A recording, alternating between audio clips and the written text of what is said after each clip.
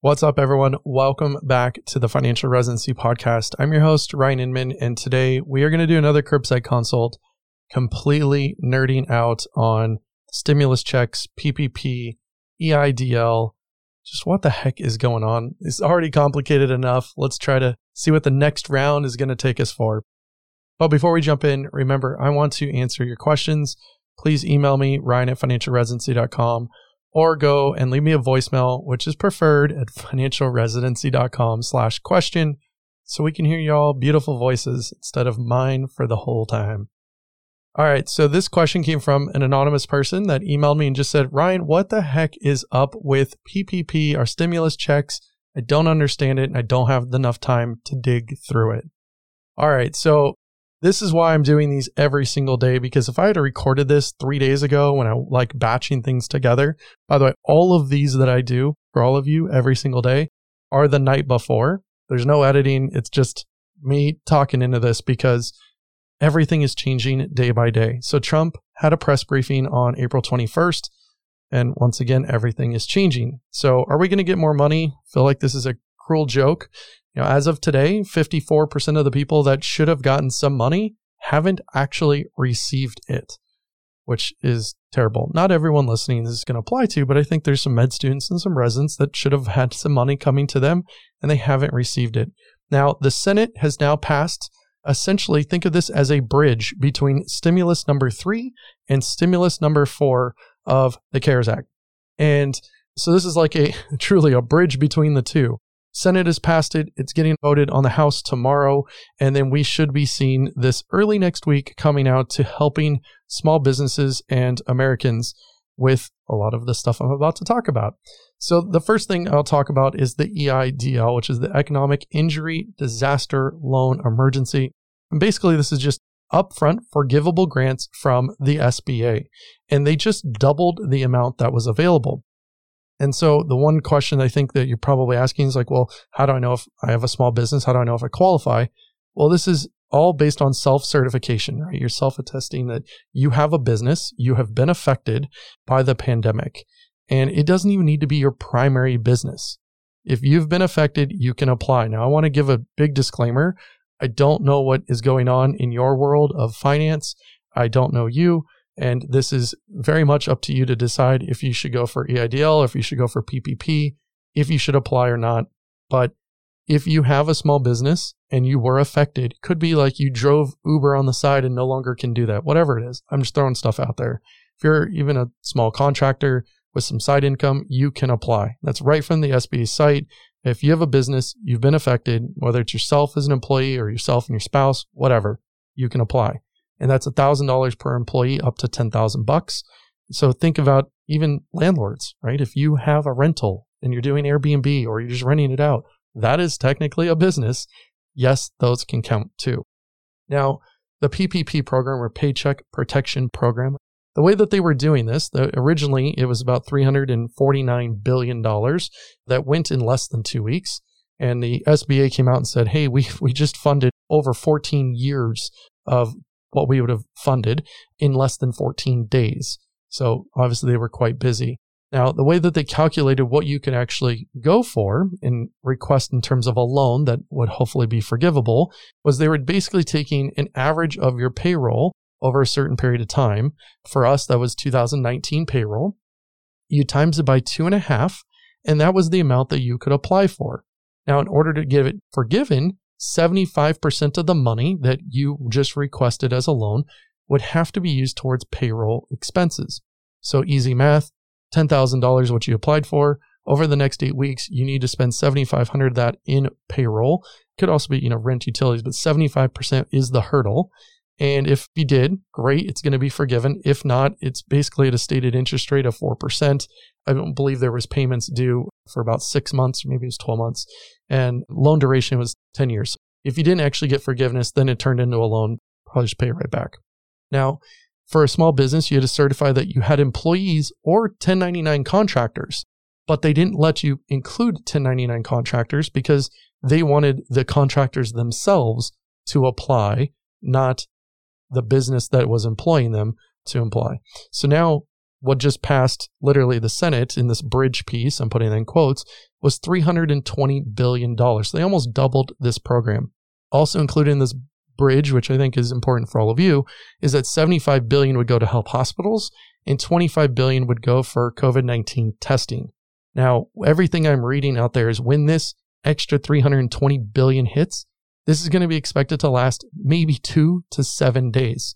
Now, your bank can help you put this together. We bank at Chase and for our business account, and honestly, they weren't helpful at all. So I ended up going to Kabbage.com, Kabbage.com, not paid by them. That's just who I found. And I filled everything out there. Now, of course, I didn't get anything. None of our clients got anything. Honestly, I know a lot of small businesses and the owners. No one that I actually know in my network got anything, but you can go on with this extra $320 billion. Hopefully, they are going to start prioritizing actual small businesses.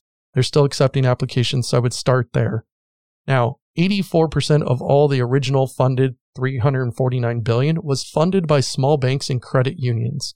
So all of us talking about the big banks, and that's where we're all banking, we all kind of got hosed because the big banks, Chase was only 9% of that $349 billion. And then all the other ones, all the other large banks, the ones that have received bailout money, they only combined for 7% of that $349 billion. That is an absolute joke. And I don't know about all of you, but this is infuriating that they help so little with the small businesses. And some of these huge public companies like Ruth Chris Steakhouse got $20 million. Shake Shack is turning this into a PR play. They got $10 million and they're going to quote unquote return it. Even Harvard, yes, Harvard, with a $42 billion endowment, received $9 million. And their student paper actually wrote about it, which is how everyone ended up figuring it out. When some of these small businesses didn't receive anything. Now, lawsuits are already coming out against Wells Fargo. No surprise there. They're a terrible bank, clearly.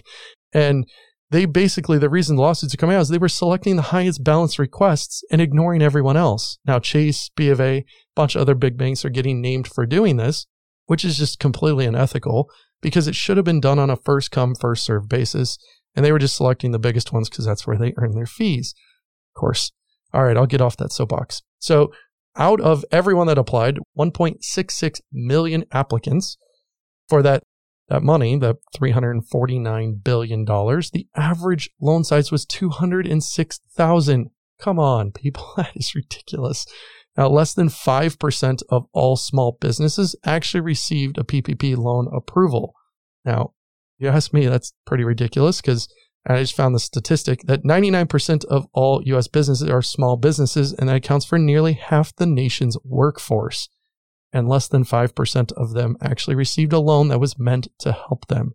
Something is absolutely wrong here.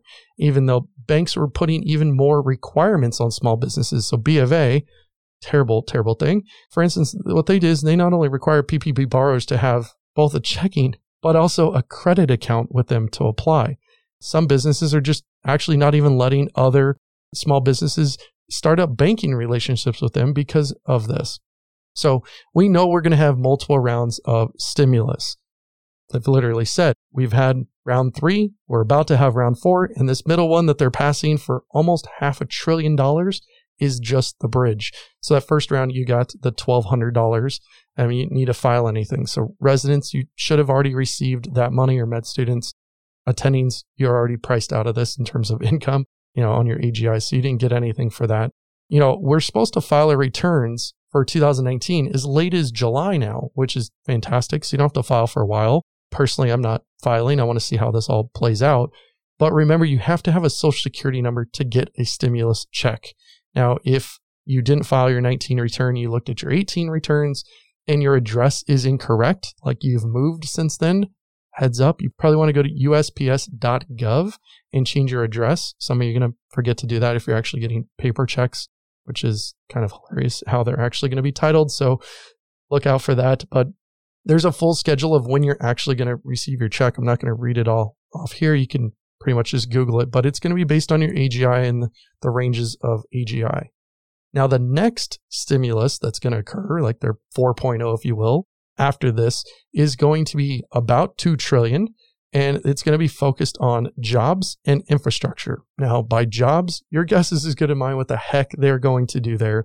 But infrastructure, they've already told us. We're going to work on bridge. We're going to work on roads. We're going to update schools. We'll see if that actually occurs. And really, it's too early to tell what any of this actually means or what they're actually going to do. But I can tell you that Democrats are trying to add money and provisions to make elections safer. That's not just social distancing. They're talking about actually making it safer from Russia, which seems like an absolute no-brainer. But if they're going to dig their heels in, we could be waiting a long time for this $2 trillion. It even is $2 trillion. It's probably going to be even more by the time that they work through it. And the reason why I say that, and that's important, is because this is going to be where the next round of stimulus checks come from. And there's a whole bunch of different things that I will tell you in just a minute that could be included. So state and local government aid would likely be including this because honestly, state and local governments are running out of money from unemployment. They're not getting enough revenues coming in. They're paying out a ton in unemployment, and they are basically going to need some federal aid. There's going to be some tax incentives and payroll tax cuts that are coming inside of that next, let's call it 4.0 bill. Now, they're trying to spark some economic growth with this bill. I don't know what that is exactly going to be in terms of jobs. And I think that's going to be really tough in the current situation. And they've already said that this next bill is going to be their last, and I think it's going to be the hardest. Congress wants to get more checks released to individuals. They're just not sure how to actually do it. And they're coming out saying like, look, we're going through this bridge between 3 and 4. Treasury is got a massive issue in just getting this money out. And so they're trying to balance some expectation of what's happening with also getting money out to Americans. And it looks like they're trying to work through things, but they've told us like nothing new on the stimulus front will come from the Senate until it's back in full session on May 4th officially. But some of the things that they're proposing that we're seeing is that you've probably heard $2,000 per month per adult for the duration of the outbreak. I mean, who's actually going to decide that? The duration of the outbreak? I don't know. Seems crazy. And is there going to be an AGI hit? Are we going to get stuck, as higher income earners not getting anything again? Or will this actually truly include every adult over the age? I think they're actually going to say it's 16, but it could be probably 18. Right now, there's about 6 sponsors.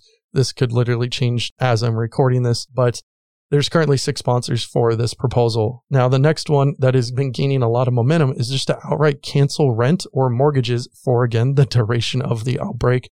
Who the heck decides that? Now, they had less sponsors, and now they're up to 12 sponsors, and more sponsors are jumping in on this one. That is going to be really interesting to see how they cap it, who actually is eligible, or if it truly is everyone. Now, the one that was leading the front for a while that had 14 sponsors was to put mortgages into forbearance and to just add it to the back of the loan automatically. And this is really causing the mortgage markets to freeze, cause some panic. And I think it's one of the reasons we haven't actually seen rates drop back to reality where they should be. Now, this, I have a feeling, will likely tank your credit because they're not going to think completely through this. And they're going to allow the lenders to put a note on your file that says this is in forbearance, regardless of the reason why. And that will probably have a negative effect on your credit. One of the last ones that I want to mention is the Heroes Fund. And this is $25,000 pay increase, or up to, not exactly 25, but up to that for essential workers. Now, this isn't just physicians. This is literally everyone that you could think of that is deemed quote unquote essential until December 31st of 2020. Now, this, if you were to think about a normal 40-hour work week, this is about $13, $14 per hour adjustment, which is laughable for physicians because you don't work 30 or 40 hours a week. And one of the things that is also included in this Heroes Fund is a recruitment bonus of up to $15,000 to get people back working for the employer and the employee, which is a really interesting way of looking at this. So 62 people in the House, most of them are Democrats, have literally come out and said, and I quote, "Now is not the time for timid solutions." So we know more money's coming. We don't know if we're actually going to get any of it, who's going to get it, how they're going to look at AGI, or if it's truly just if you have a social, this is what happens. So this is as much as I could cram in. I like doing these in like 5 to 7 minutes. This is clearly double that. But I wanted to give you some update on what I know of PPP, stimulus checks, the EIDL, lots of stuff coming. This will probably be outdated within a few days, But if you haven't had the time to sit, read, digest, watch all of what's going on, that's going to be a really good overview for you all. So hopefully you guys are doing okay. Stay safe, and I will see you guys tomorrow. Cheers.